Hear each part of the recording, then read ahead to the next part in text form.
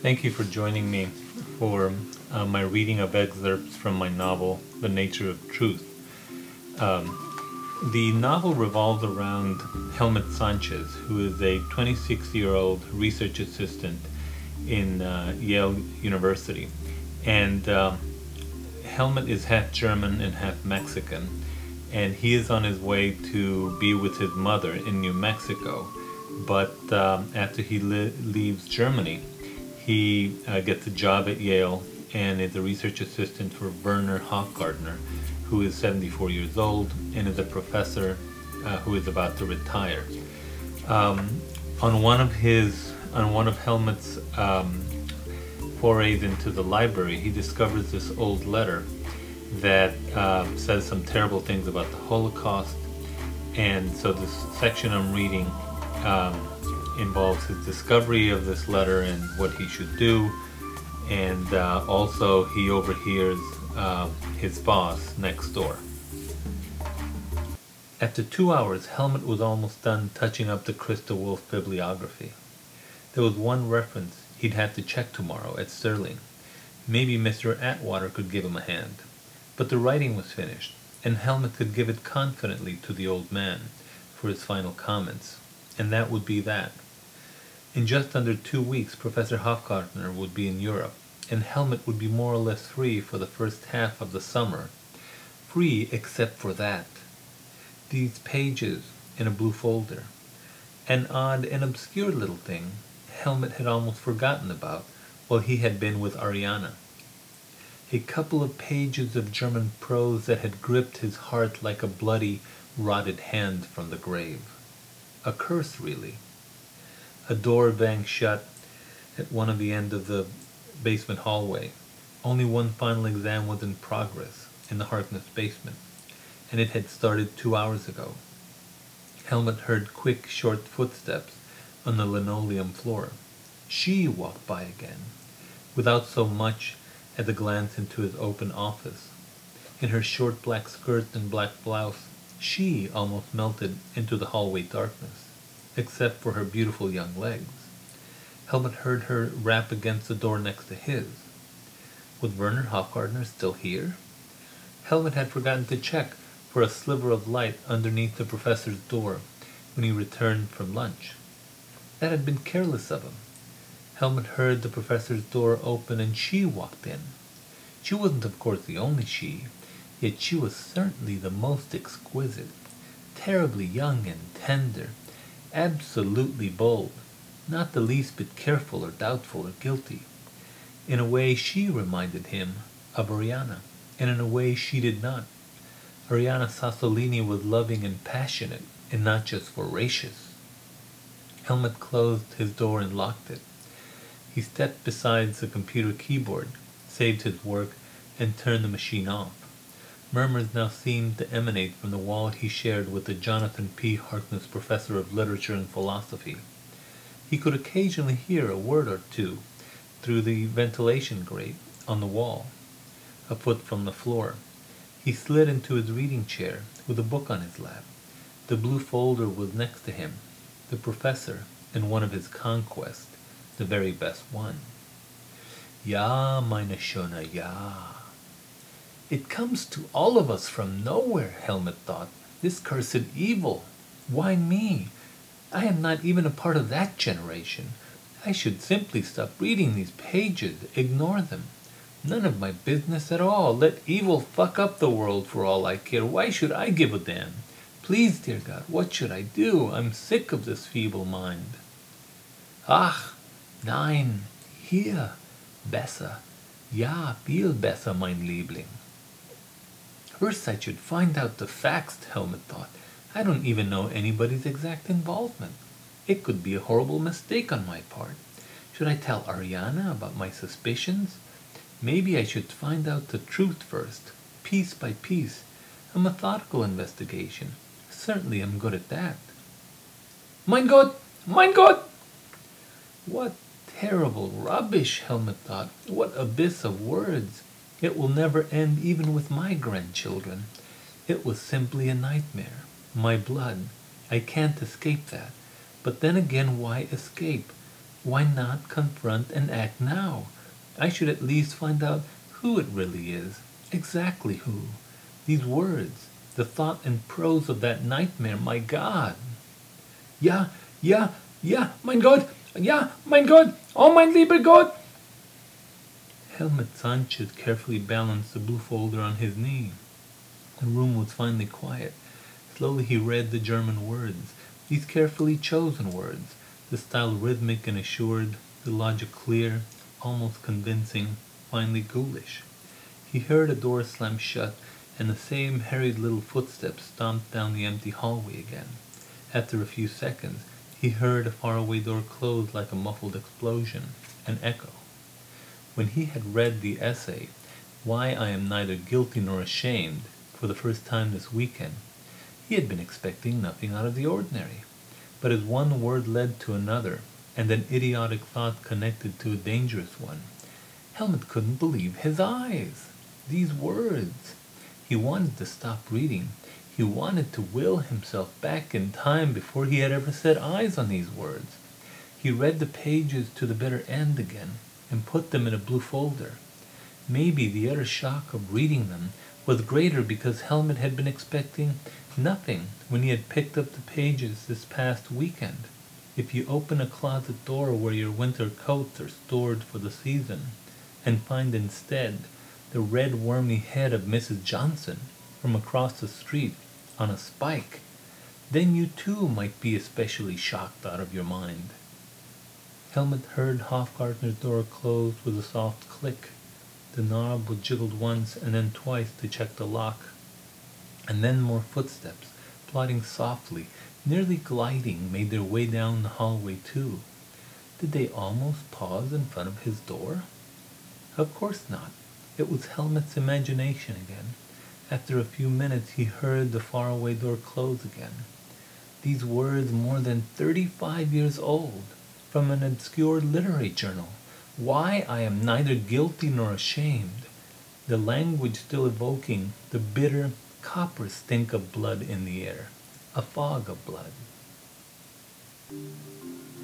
This is Sergio Troncoso again. As Helmut begins his pursuit to find out the truth behind this 40-year-old letter that he finds in the Yale Library, there's a parallel storyline, but involving the present pursuit of truth. And this one is focused on Professor Regina Newman. Professor Newman basically wants to charge Werner Hofgartner with sexual harassment before Hofgartner retires at the end of the year. So in the scene that I'm reading, Professor Newman is attempting to convince and somewhat force a young graduate student, Sarah Goodman, into filing formal charges against Helmut's boss. Professor Newman was a particularly difficult character to understand. She inhabited many dissimilar worlds, and yet she was not insane. To her students and younger colleagues, she was a stern taskmaster, a brilliant poet, a perceptive essayist, and even a loyal mentor, if you could crack the shell of severity that encased her. The quality of her mind had never been questioned, even by the older gentlemen, most of them European-born, who had anointed her to a tenured position over a decade ago. Newman produced not only exemplary literary criticism, but more astonishingly, was an original and greatly admired writer in her own right. She had the heart of a poet, the mind of a logician. That was Regina Newman. But even Regina Newman had flaws. Her white, almost phosphorescent skin, next to her short jet-black hair, betrayed a certain fragility. Most students interpreted this luminosity for mental brilliance, and in a way it played a role in her success in the predatory environs of the academy.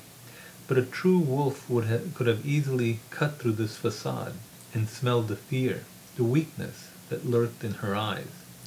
At Yale they knew Regina Newman had never married, that she dated only occasionally. Her parents were German, and yet she had lived her adult life in Canada. Finally they knew she loved her work, and never to disturb her when she didn't want to be disturbed. The old lions in the department had even seen her as almost a perfect match, an excellent scholar of German poetry, a non-political recluse, and a woman to boot. Their little den would be left intact and for a while anyway, spared the political pressures of the diversity crowd. Sarah, hello, take a seat, Newman said. I called you to discuss something terribly important. A private matter first, but also something that concerns this department. Okay, Sarah said almost in a whisper. Before we get into this, I want you to know I'm your friend here. You haven't done anything wrong. I'm just trying to help you. This is about Werner Hofgartner. Okay, she said. I understand. Yet Sarah Goodman didn't understand.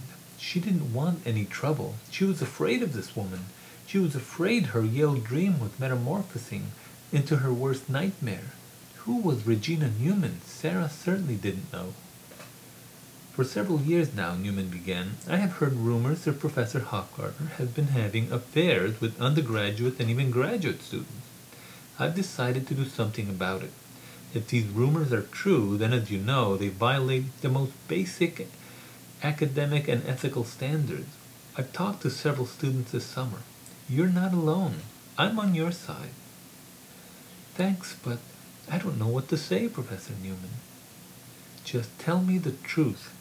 You don't need to go into details. What'll happen to him? I mean, he's about to retire, isn't he? Whatever he might have done, he's actually helped me a lot. No one is trying to hurt anyone here, Newman said firmly.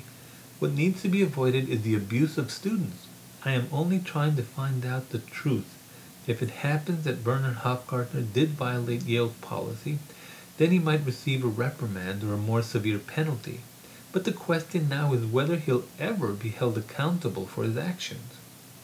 That sounds like vengeance, Sarah retorted without thinking. Vengeance? Regina Newman said swiftly. Her black coal eyes pierced Sarah Goodman like arrows. Sarah, we're talking about justice, about doing the right thing. You may have had a good relationship with Professor Hofgartner, but if he did have a sexual relationship with you, he was abusing his position. He was using you. I think we should stop this kind of manipulation and exploitation, don't you? Well, yeah, but manipulation and exploitation, that's not what happened. I'm not sure what did happen. I don't want to characterize it wrongly. I just want the truth, Sarah. You're a good student, but I don't want you to make the mistake of thinking there's some ambiguity about Yale's policy. To put it bluntly, the question is whether or not Hofgartner slept with you. Even if you weren't in his class at the time, you were still in his department. That constitutes an abuse of power, if it happened, did it? It's not as easy as you think, Sarah blurted out. I only want to do the best I can at Yale. I don't need this, she said in a muffled squeak.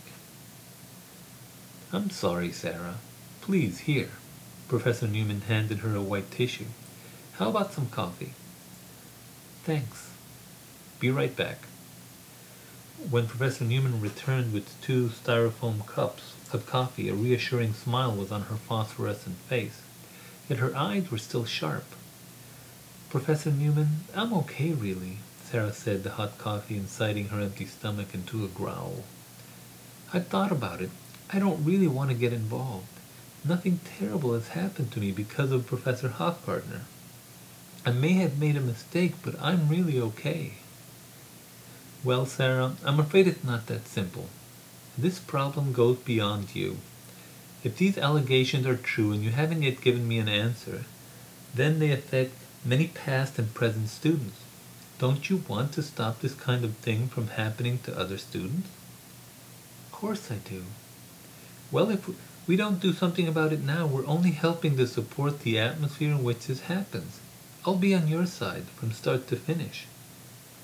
I appreciate that, Professor, but I don't want to be involved like this. Nothing terrible happened to me, Sarah said in an exasperated tone.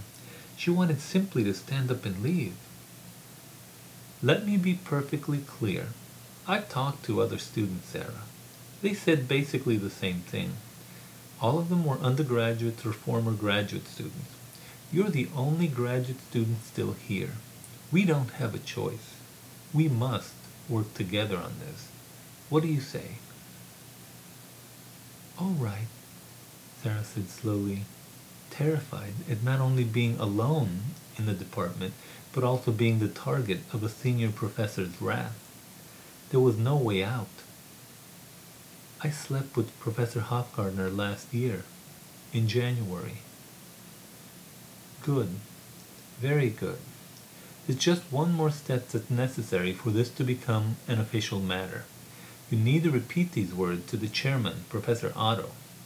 Don't worry, I'll be with you. I'll set up a meeting for tomorrow and call you. Okay, Sarah said almost inaudibly.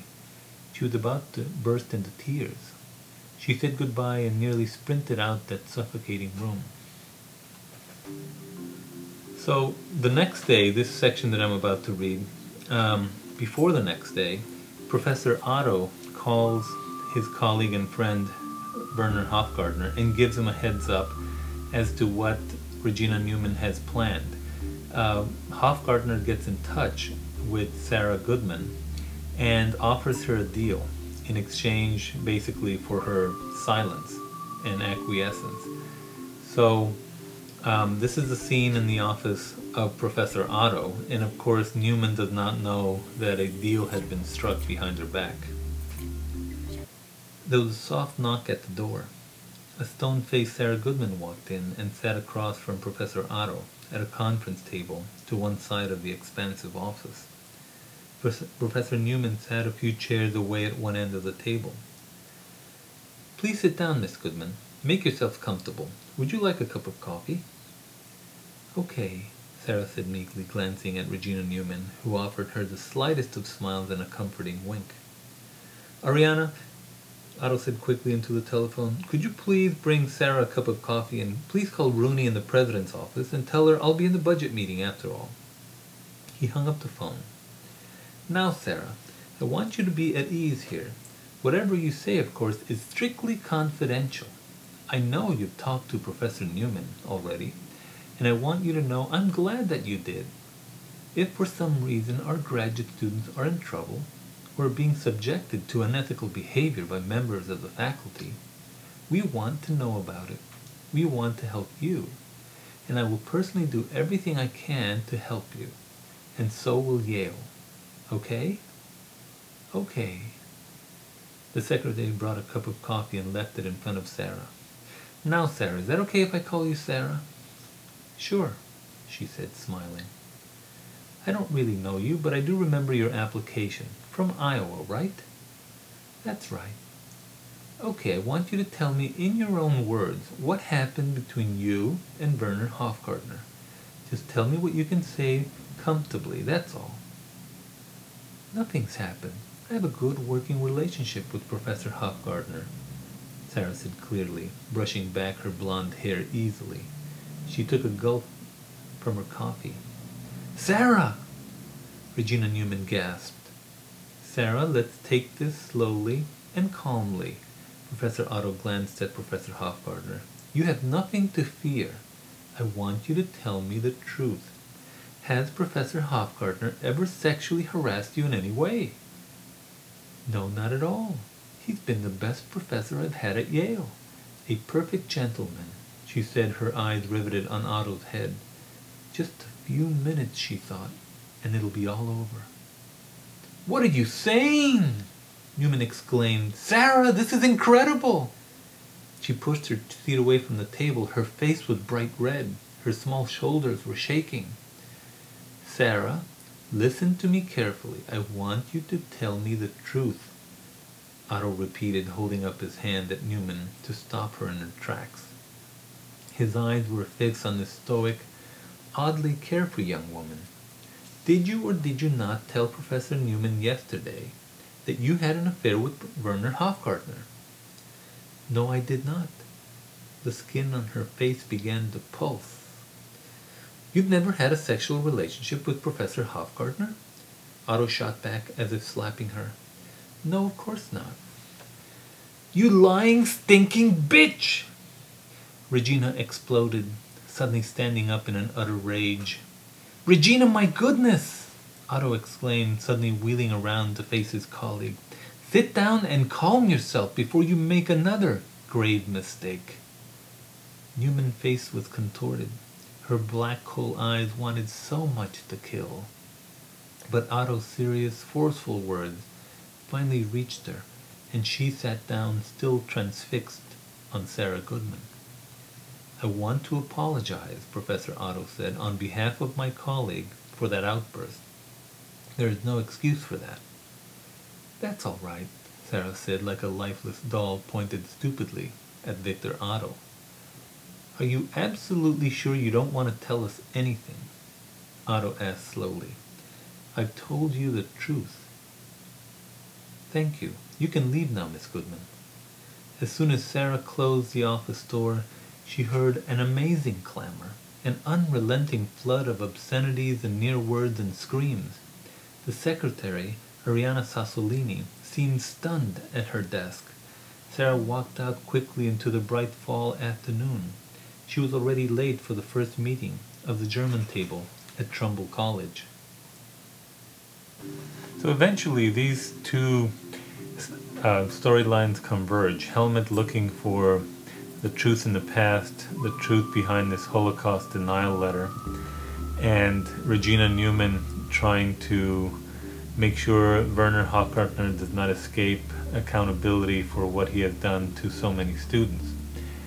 Often when I have read across the country for this novel, I'm asked a question or a related question, which is, who do you identify with? Sergio, who do you think is mostly like you or about you of these characters in the novel? And I have to say, of course, I think Helmut is in many ways like me in the sense of he's a person who's trying to find out about his identity.